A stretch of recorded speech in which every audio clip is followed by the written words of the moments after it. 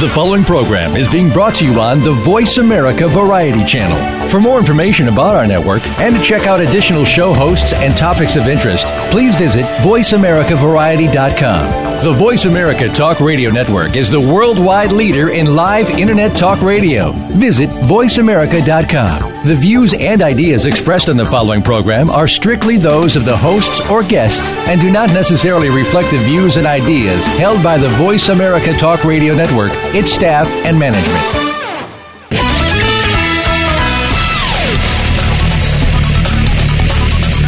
Every time a missile misses its target, a train derails, or a faulty airbag fails to save a life, we wonder whether these failures, which can sometimes reach catastrophic proportions, are caused by a counterfeit part that may have infiltrated the supply chain.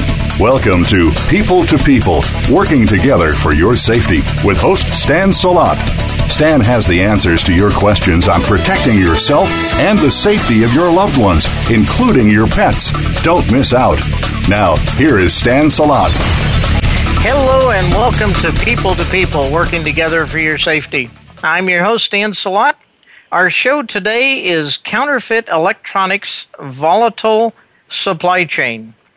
In a climate of budget cuts, sequestration, shortening life cycles, and increased counterfeit risks, we can no longer address product demand through traditional life cycle management processes. Long-lasting programs demand predictable forecasts. However, as products age and face the risk of obsolete and counterfeit parts, ongoing supply and support rarely seems predictable. As a result, it is common for engineering and procurement teams to be hunting for reliable sources long after a last time buy or end-of-life event, leaving critical programs vulnerable to downtime, shortages, and counterfeit electronics. Counterfeit avoidance requires a blended approach of assessing the entire program, demanding and managing the realities of a volatile supply chain while addressing the risk of individual parts involved. If the supply chain can't address today's environment, counterfeiters will remain present as a symptom of ongoing demand. Many making and detecting strategies are still in development, but won't help teams with the issues we face today. I'm your host, and my guest today is Kaye Porter. We're going to be talking about ways you and your company can mitigate the risk while protecting your assets. Our show today is sponsored by our Business and Quality Process Management, LLC, and Secure Components. Business and Quality Process Management, LLC provides business process and quality management consulting, training, and software tools. The principals of BQPM led the development and implementation of the International Hazardous Substance Process Management Certification Program, used by more than 4,500 manufacturers to demonstrate compliance to the European Union's restriction of hazardous substance laws and the International Counterfeit Avoidance Certification Program. To learn more about the work that BQPM does and how they can help your company, visit their website at www.bqpm.com. Secure Components, LLC, an independent distributor specializing in obsolete and hard-to-find components. Secure Components is the first company in the world to achieve international certification for their counterfeit detection mitigation process controls.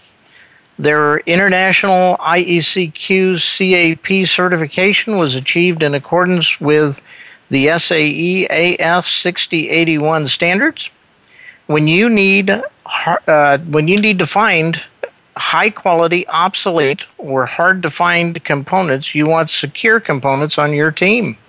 To learn more about what Secure Components can do for you, visit their website at www.securecomponents.com. Today's guest, Miss Kaye Porter. Kaye is passionate about bringing collaboration and cross-industry dialogue to the issue of legacy and obsolescence management for a long-lasting embedded system. She works closely with business leaders and industry practitioners across academia, defense, and commercial sectors. Kaye has presented at the SMTA CALCI Counterfeit West and East, ERAI, SMTA International, and DMS-MS on the subject of counterfeit avoidance in long-term embedded technology for the commercial, medical, and military industries.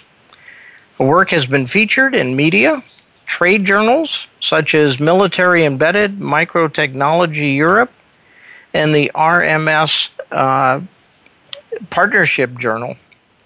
I am excited and pleased to have Kaye join me on the show today, and I think you'll find as we discuss the things that Kaye does, how she does them, and some of the issues that she faces on a day-to-day basis, you'll find that she is an expert, a guru, and well-respected in industry for dealing with these issues.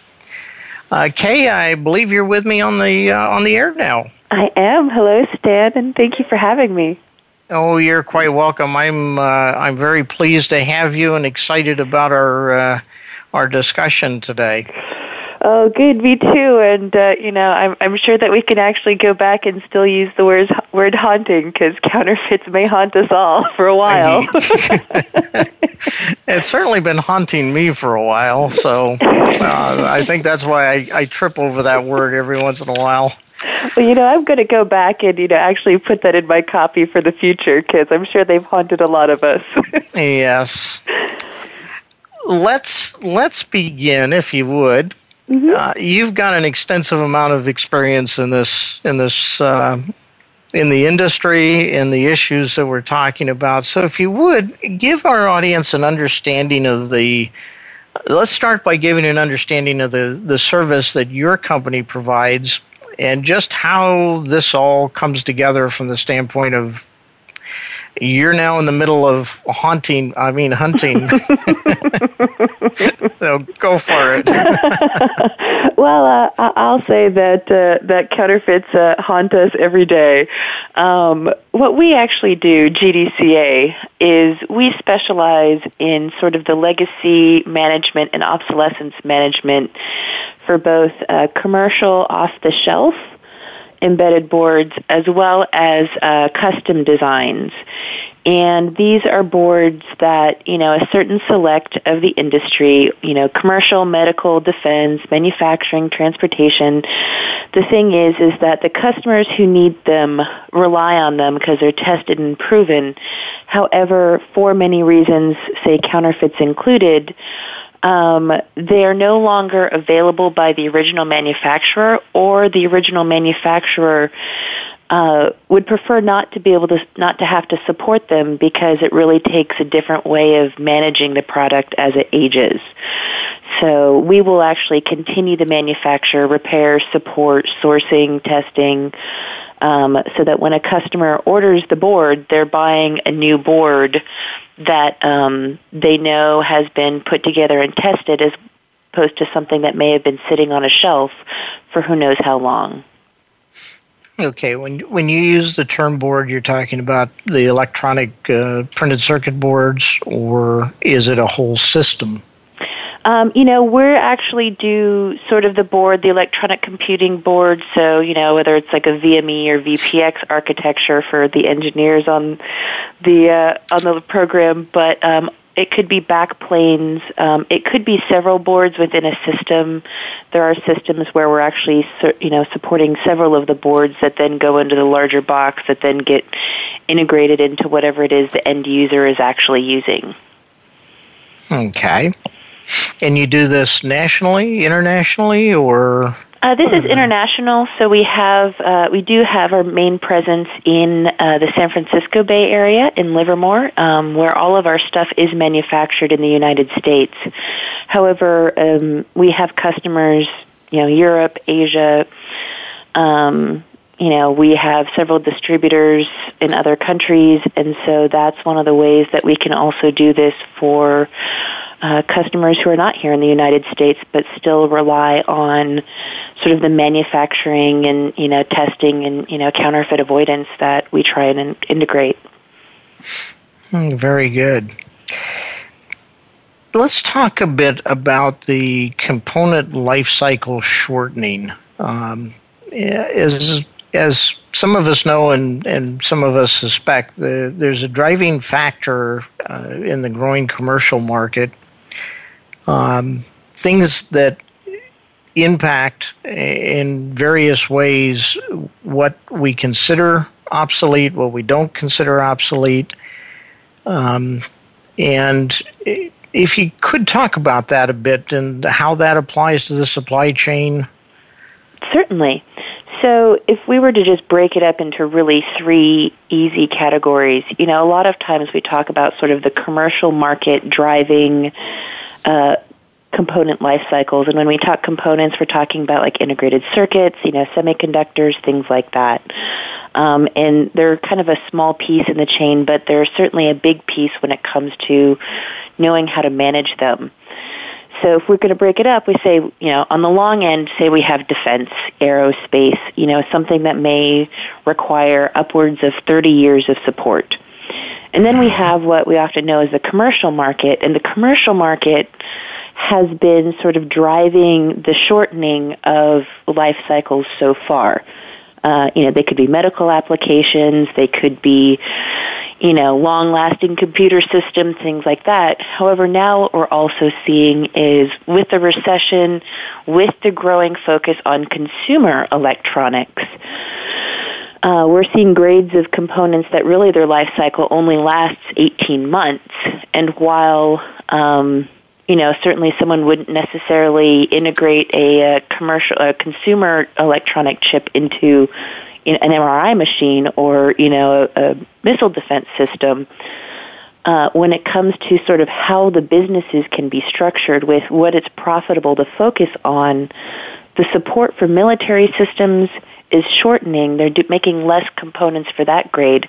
They're making more consumer and commercial, but then that means the technology that's available isn't necessarily as rugged, and we're seeing more rapid life cycles because they're going to make more money if they have something focused to upgrade every 2 years versus every 20 years.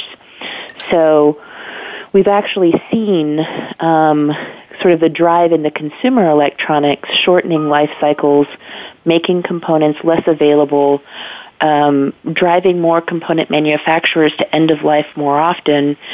And then, we're seeing legislation such as REACH, which you actually mentioned with their sponsors, the conflict minerals, that kind of thing, also creating waves of obsolescence similar to the way RoHS did. So, the supply chain is becoming much more volatile. The materials are changing. And if you need components that last a long time, we're seeing some programs where you're seeing obsolescence before it even hits production. There's this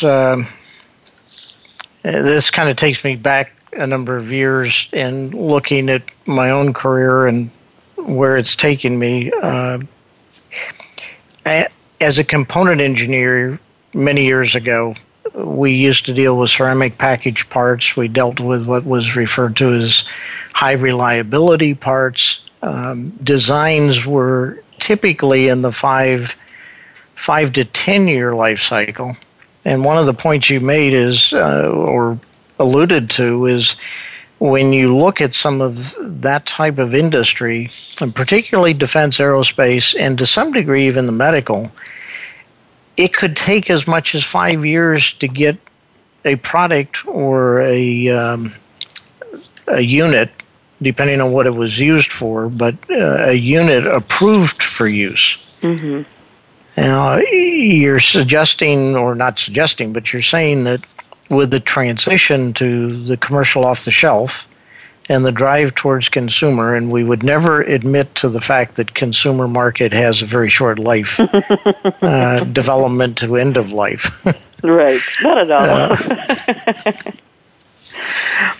I guess where I'm going with this is actually getting designed into the process.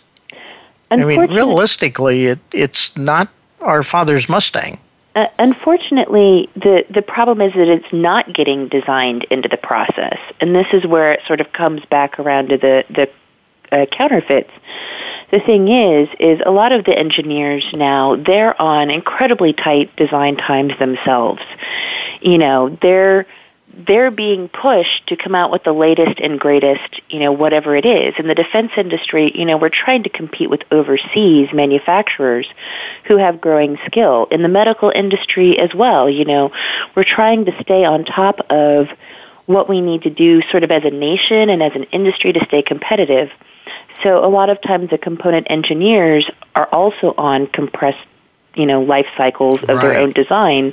So what they're going to do is they're going to go with a component that they know, because they know how it works, they know how it functions, and everything may not be documented, but, when it comes to that sort of, Mustang, that if it's winter, you got to, push the gas pedal twice, and then it'll rev up, and you don't have to spend, that time waiting for the heating blanket. It's not documented, but they know it because they've used it.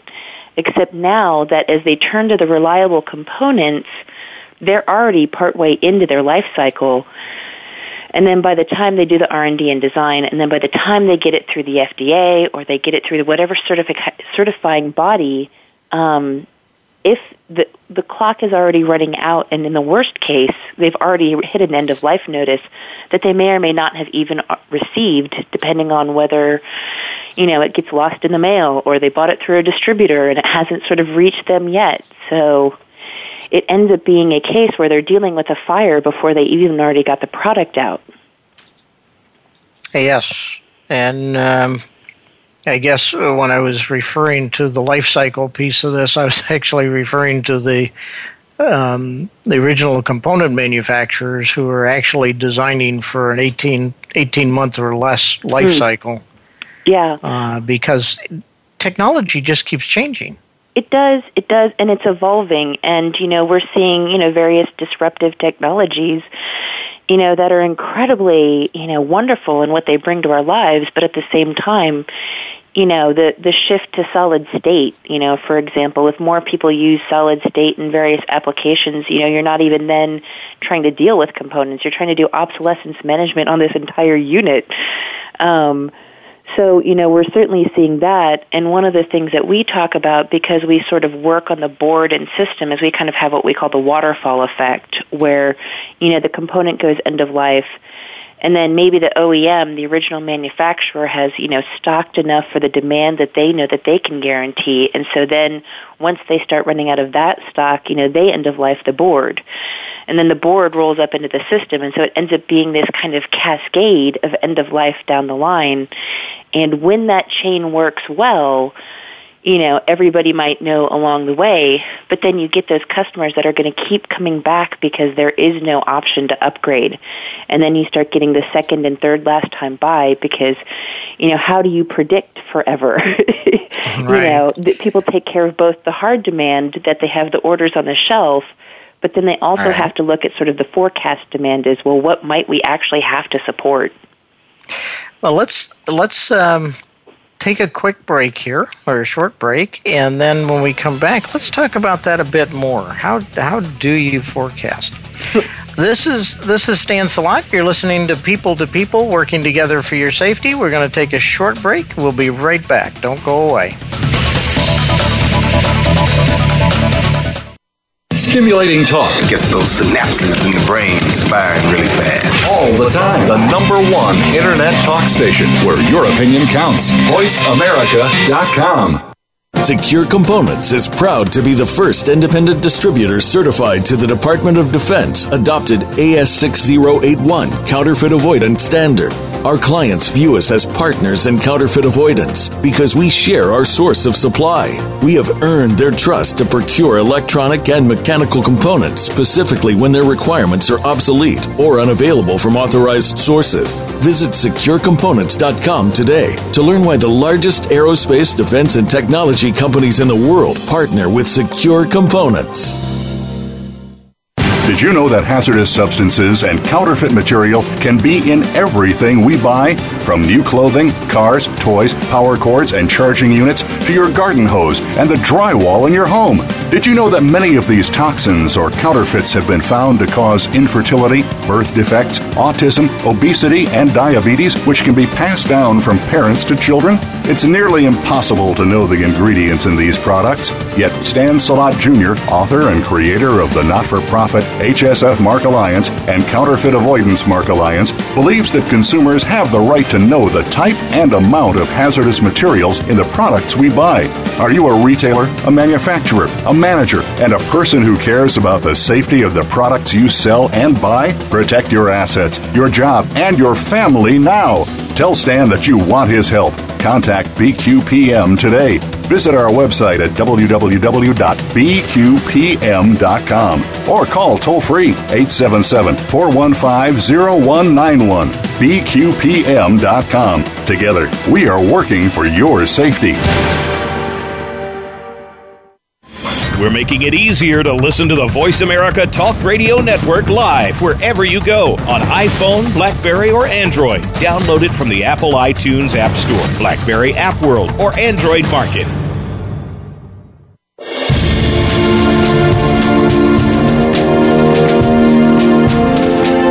This is People to People, working together for your safety.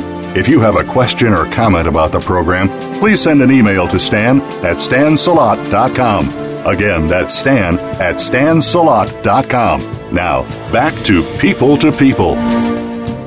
Welcome back to People, working together for your safety. I'm your host, Stan Salot. Our show today is about counterfeit electronics and the volatile supply chain. As I have mentioned earlier, we're in a climate of budget cuts, sequestration, shortened life cycles, and increased counterfeit risks. We can no longer address product demand through traditional life cycle management processes.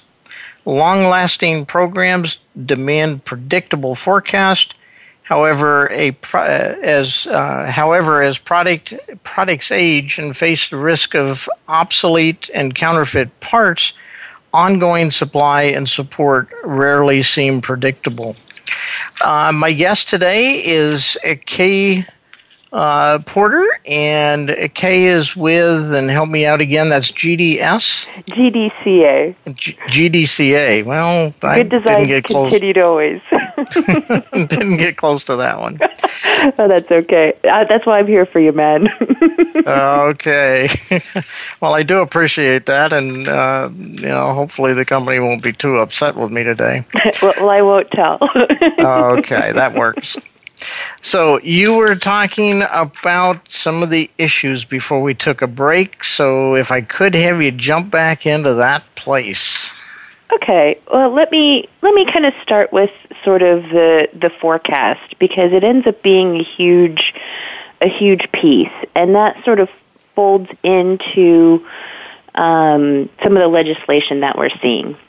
I need to stop you for just a second. Those of us that have been in manufacturing and the world of industry of that type, the word forecast.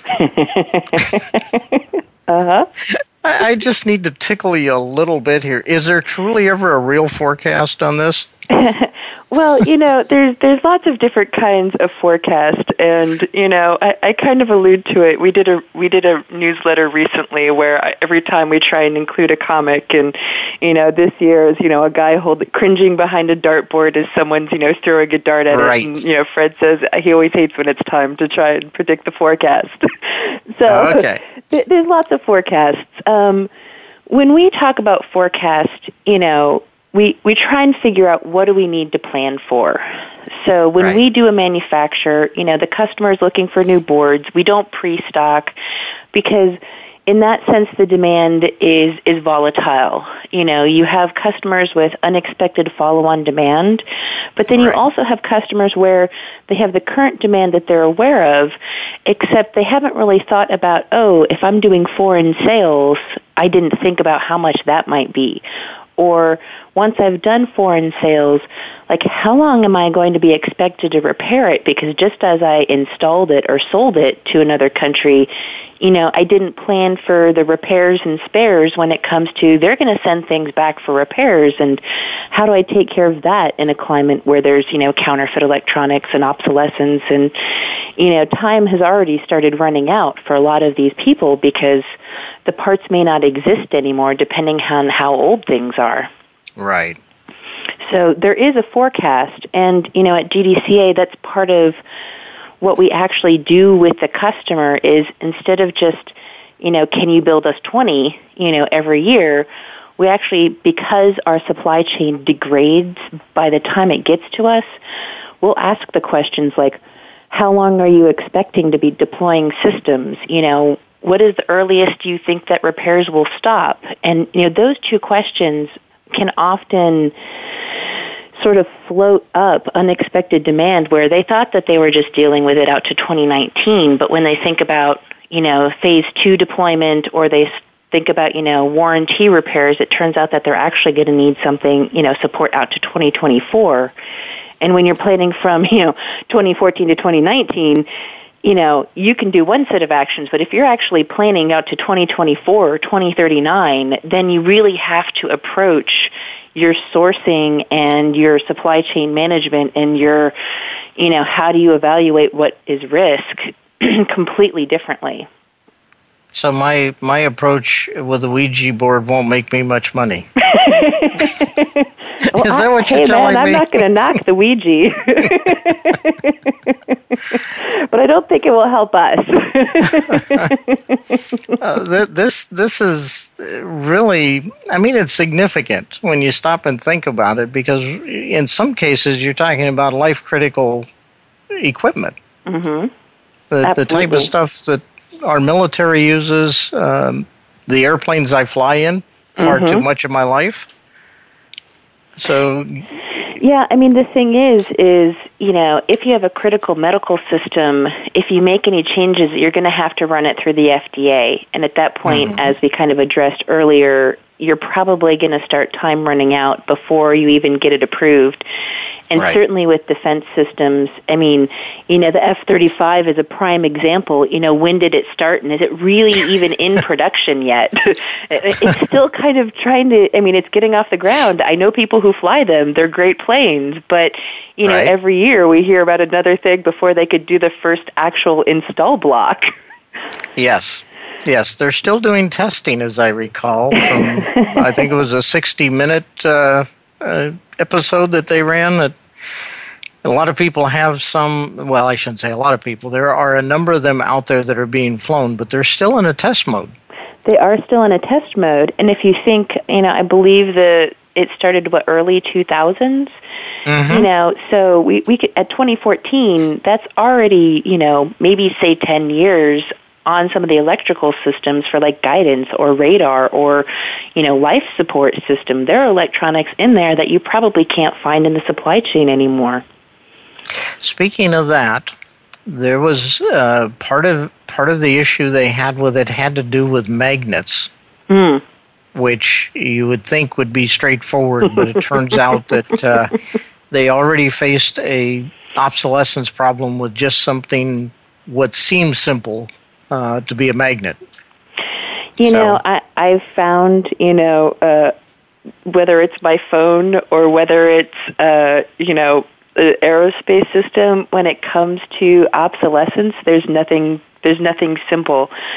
There was a case where one component changed, they changed where they manufactured a component from, one place in the country to another place in the country. And in the process, they retooled and, it was a millimeter thicker. But that millimeter made a difference as to whether or not it would fit in the space it was designed for. So, on the one hand, it really is a drop-in replacement, and maybe for a lot of customers it is, but for that one customer who needed that millimeter space, it wasn't an option. Right. So then you have a whole materials list you have to manage that you can only, buy the component if it was produced in the factory in one area of the country but not anywhere else. With that in mind, and obviously that creates an open door, if you will, or an opportunity for what we currently refer to as counterfeit, which, there's a lot of ways to define the term counterfeit these days. Counterfeits, knockoffs, there's the part where somebody's just trying to defraud a person or a company or an organization.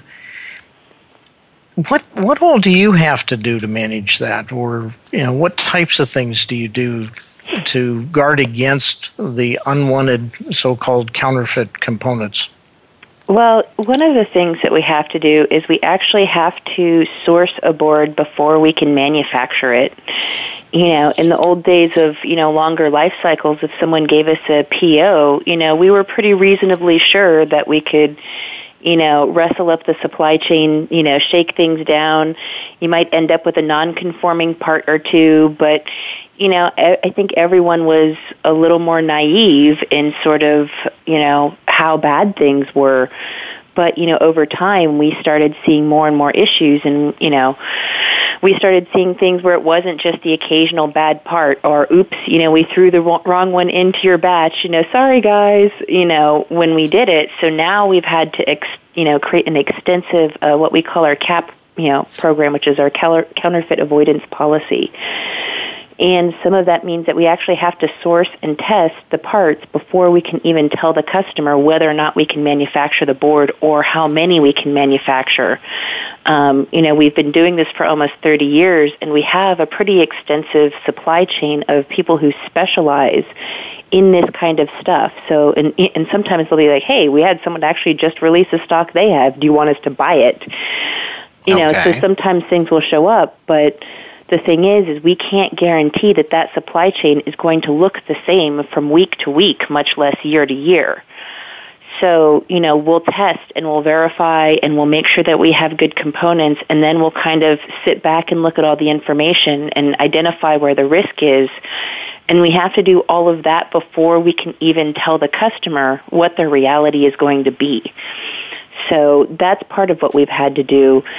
And we have to do this, if you buy 100 components, we can't guarantee that, oh no, they're only going into a military applications, so those are the ones you really have to test. I mean, that wouldn't be responsible, much less, good business practice. So when we don't take possession of anything until it's been tested or until, we have all the paperwork that goes with it.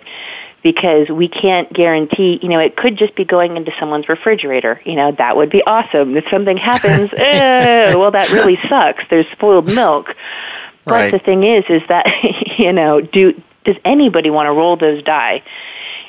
So we actually have to test everything no matter what customer we're taking possession for. I guess you mentioned that the business has been there for 30 years. You've seen the transition from ceramic high reliability to plastic commercial off the shelf. Mm-hmm. I guess you've also seen the supply chain go from Europe and the U.S. to other parts of the world. We have seen, and it's been interesting, the fact that I get to talk to a lot of different people is one of the things I love about my job. I recently was trying to dig up the information about where are the majority of semiconductors manufactured, because people were like, oh, don't buy from China. So, just out of a whim, I was like, well, how much is actually produced in China? And I reached out to several different organizations, and the answer I got was that, well, what part of the semiconductor do you mean? And this isn't really a straightforward because, you could have, say, the substrate, produced somewhere and the die produced someplace else and, everything. And then it all ends up going to one factory in order to, be assembled. So the supply chain is a lot more diffused than I think anyone is really aware of, unless they're kind of working in that piece where they're assembling materials here and then they're shipping materials there and they're assembling materials here, and everybody's switched to lean and just in time, which is great for new things, assuming you don't have a tsunami. Right. But certainly when you get to end of life and obsolescence, you're basically just setting yourself up for huge amounts of costs and risk and downtime. But, the supply chain, we're going to go back to, it's not your, grandpa's Mustang where everything was made and assembled right here in the United States. And, they could say, hey, it was at that factory we got the metal produced. Now it's like, well, it could have been a batch from Korea. It could have been a batch from someplace else. I don't know. I remember a car I bought once that was actually manufactured in Canada. It was assembled in Canada, I should say. My wife and I bought it when we lived in Germany. It came through Brussels.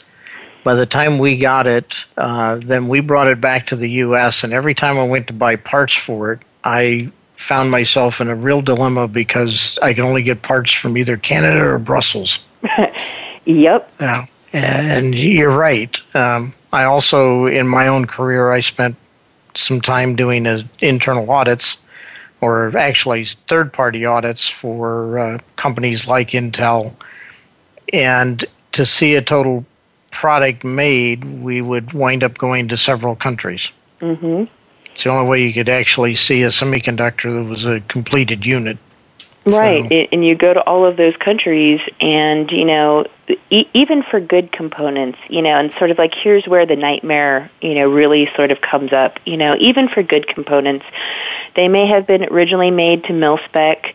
They may not have passed mil spec testing. They may have been downgraded to commercial. So the OCM, the component manufacturer, may have, done a remark to say, hey, these are downgraded.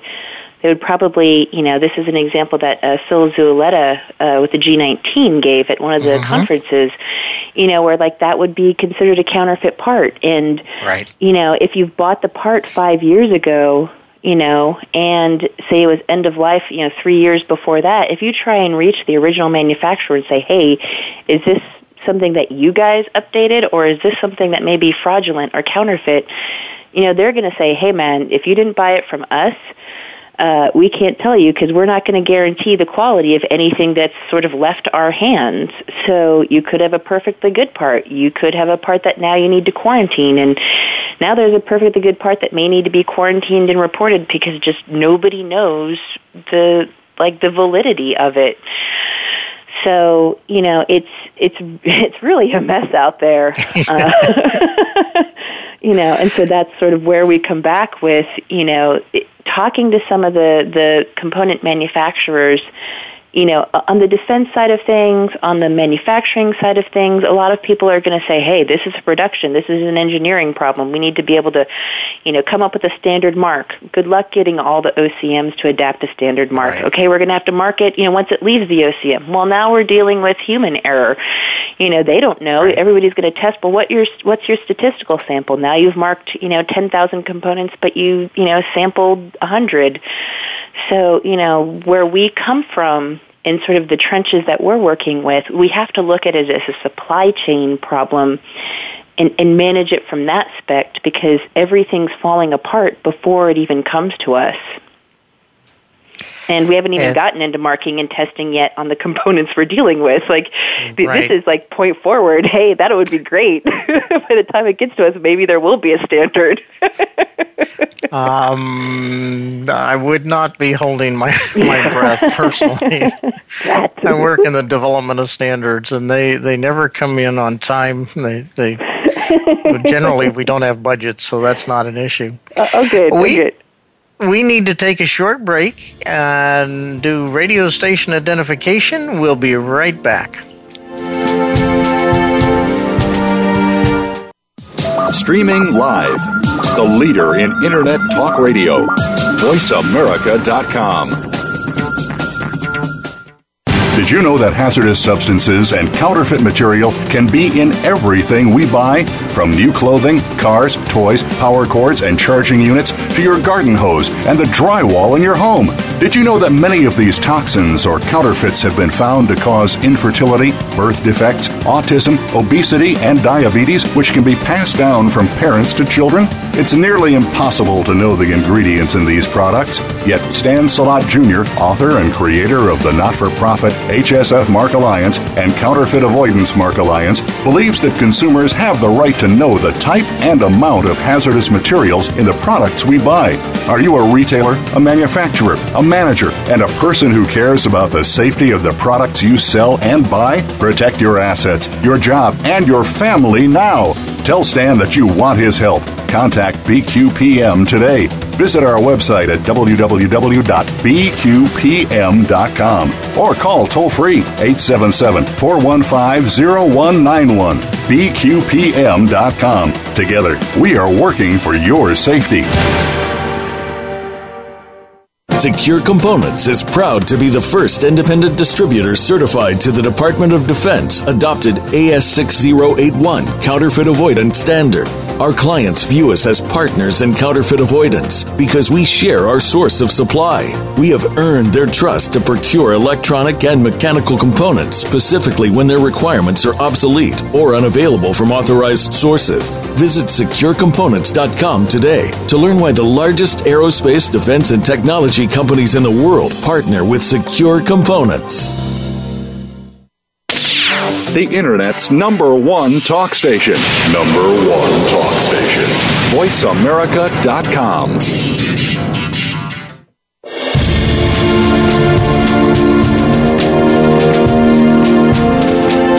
This is People to People, working together for your safety.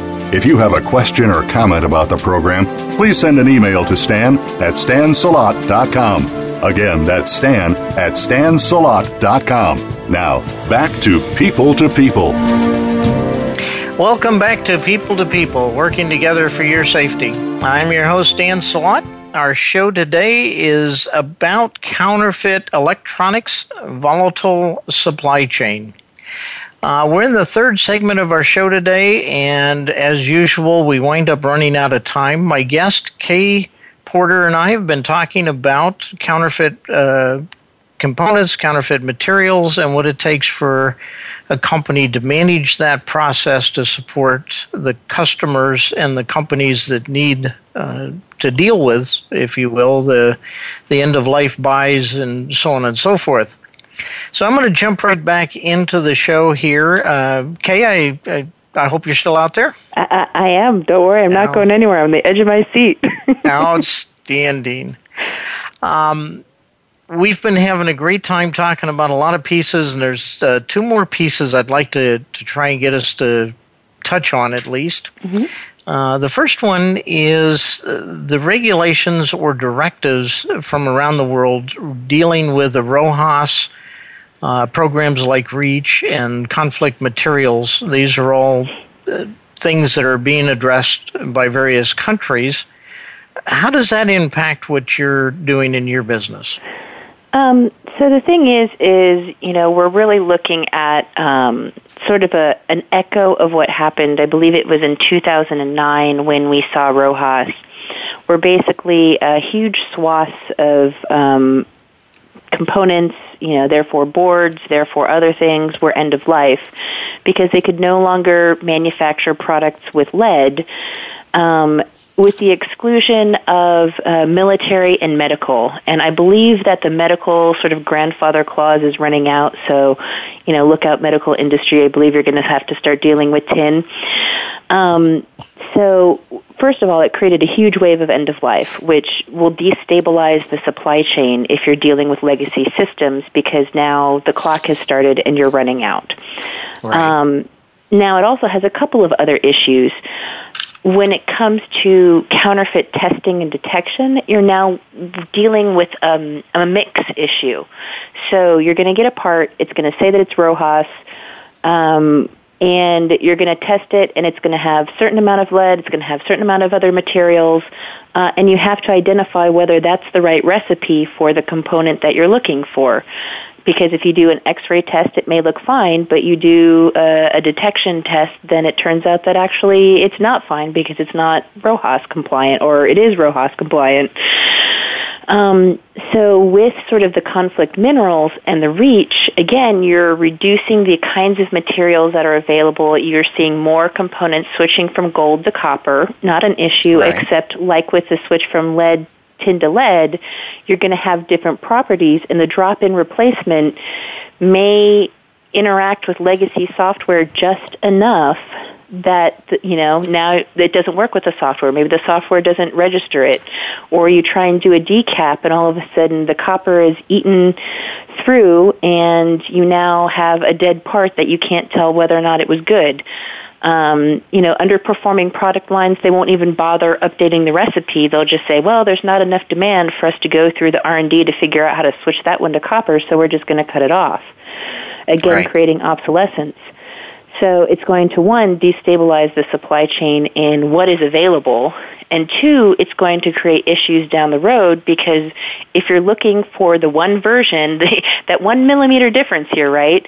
You're right. looking for the one version that was still made with gold before they switched to copper, because copper changes, some other property in the recipe. It's like all of a sudden you've added oil instead of egg. Right. And lots of people who do vegan cooking or do, swapping cooking, they may know what else they're supposed to add in order to make the oil work right. But for those of us who need egg, because that's right. what we're making, you're going to have a hard time. And again, you're then going to have to go find, the right needle in the haystack that's actually going to fit with what it is you're baking. That's a Thanksgiving illusion there. I have to slip it in. I'm thankful it worked I found out very good well. parts. now I'm hungry. So the reality is that as we, and I guess this is true just in general, as things change, depending on the changes, it throws in one more parameter to have to be managed. It throws in one more parameter that has to be managed, and this is one of the things why we're really working with our customers to really wash up the forecast and the need, because there are things that we can do right now if we know that we're going to have 20 years on the hook. We can pre-stock more, and then you can start the engineering to figure out how you're going to solve for these problems that you can already predict. I mean, if you already know that the materials are going to change, you can start playing with it, and try and have that solution in place, as opposed to, oh man, now we can't find any of the ones that we need. Now we're going to have to deal with downtime as we pull all of our good engineers in order to get the plane off the ground. And, if you've checked out any of the DMEA, sort of is the rule of thumb for how much things cost and how long things take. We've kind of verified it with some of the engineers we know, but, for one ASIC, you could be looking at, $2.5 million for redesign, and assuming you can get it out in a year. And that's with yes. people who actually know how to, what they're doing. They're specialists. So, that's why we're really trying to let people know that this is a problem coming up, so that we can start planning not only for how are you going to detect it, but how are you going to support it, because, the supply chain is falling apart as we speak. In our current environment of turn on a dime and give 9.5 cents change, the idea of forecasting and long-range planning is almost a contradiction. It really is, and it ends up sort of being a drum that we try and beat, because, let's make the plan for the worst case, that say you are on the hook to 2040. If we come up with that plan, you can always scale it back. It's kind of like you can always cut cloth, back if you cut it too large. There are things that you can do. I mean, nobody wants to be sort of holding the bag on 10 years of unneeded material. But, if you at least have the plan in place, you can always sort of recalibrate. Yeah, it's really hard to add length to a rope. Exactly. And nobody wants to be kicked off the cliff. No. Having a 100-foot rope and a 150-foot cliff, something does not work very well. No. And again, like if you're dealing with counterfeits, you're really living, you're walking an edge into dangerous territory that, maybe 6 months of planning could have accounted for how you're going to deal with the ultimate eventuality. When it comes to obsolescence, everything is going to disappear. Everything becomes obsolete. So, if you're dealing with gravity, how do you start planning for that, extra 50 feet? All right. One last question, and this one might be a bit of a challenge, but we know from discussions with the United Nations and with the International Chamber of Commerce that counterfeiting overall is on a tremendous growth path. In fact, the ICC, the International Chamber of Commerce, is predicting that counterfeit products, and this is in general counterfeit products, will reach a $1.7 trillion revenue in 2015, or by the end of 2015. And when I talk about it this way, I'm really talking about everything from handbags to Levi jeans to Gucci bags, you name it, movie videos, just literally everything that's out there, including the components. I'm curious if there's a correlation, or how does the overall counterfeiting that's going on affect your business, or are they really two separate things going on? I would say there are similarities and there are differences. The similarity being that whether you're talking about counterfeit handbags, counterfeit medication, counterfeit components, it really sort of is an innovative way, and I feel weird using the word innovative, but, somebody out there got the big idea that there's this demand that I can meet. People want Gucci bags, people want components, people want, this, a flea thing for cats. I've seen counterfeit seaweed and counterfeit wine, Yes. So it's meeting a need. And in the electronics industry, it can be fatal.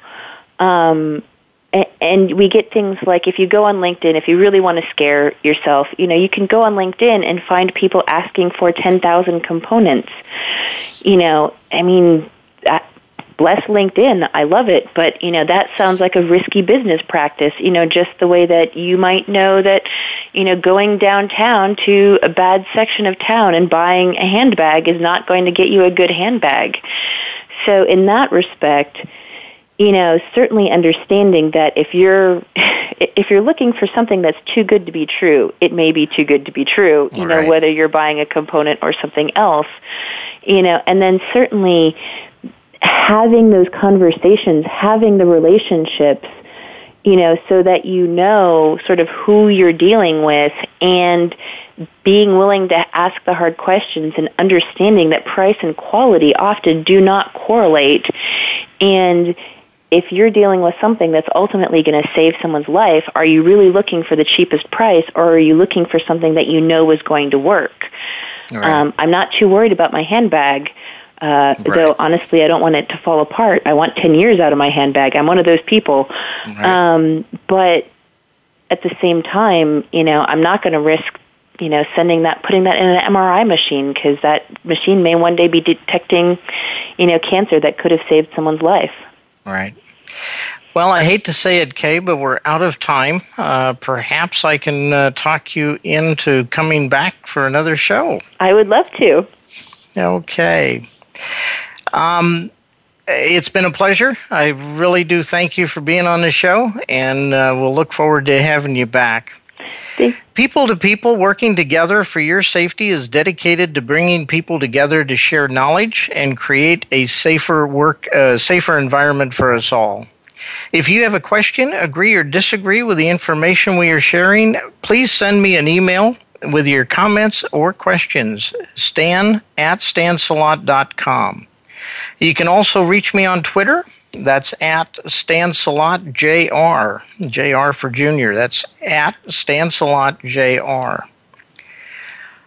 I'd like to thank our sponsors, Business and Quality Process Management and Secure Components.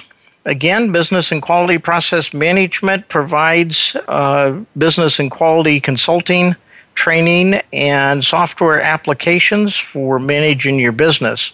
Secure Components, the first company in the world to achieve the international certification for their counterfeit detection and mitigation program. They're the folks you want to talk to for finding obsolete or hard-to-find components. You can find them at www.securecomponents.com. You can find Business and Quality Process Management at www.bqpm. Just real quickly, Kaye, I know you're still out there. Your company's website, and we didn't mention that. Well, we're pretty straight up and simple. www.gdca, and it's Good Designs Continued Always, not the Great Danes of America. Okay. I'd like to also recognize the staff that make it all work. Our show is brought to you over the Voice America radio station. Brandy Jackson is our general manager. Robert Cellino, executive producer. Randy Jackman, production manager. Jeffrey Gerstel is our director of host services. I count on Yulia Coach branding and people-to-people production manager. She helps me keep all this working. As I sign off, thank you for joining me on People to People Working Together for Your Safety. Remember, change only happens when people come together and work together. Your help in the fight against the proliferation of hazardous substances and counterfeiting of consumer products could save a life. Until next week, I'm your host, Stan Salot, wishing you a safe and healthy life and a wonderful Thanksgiving.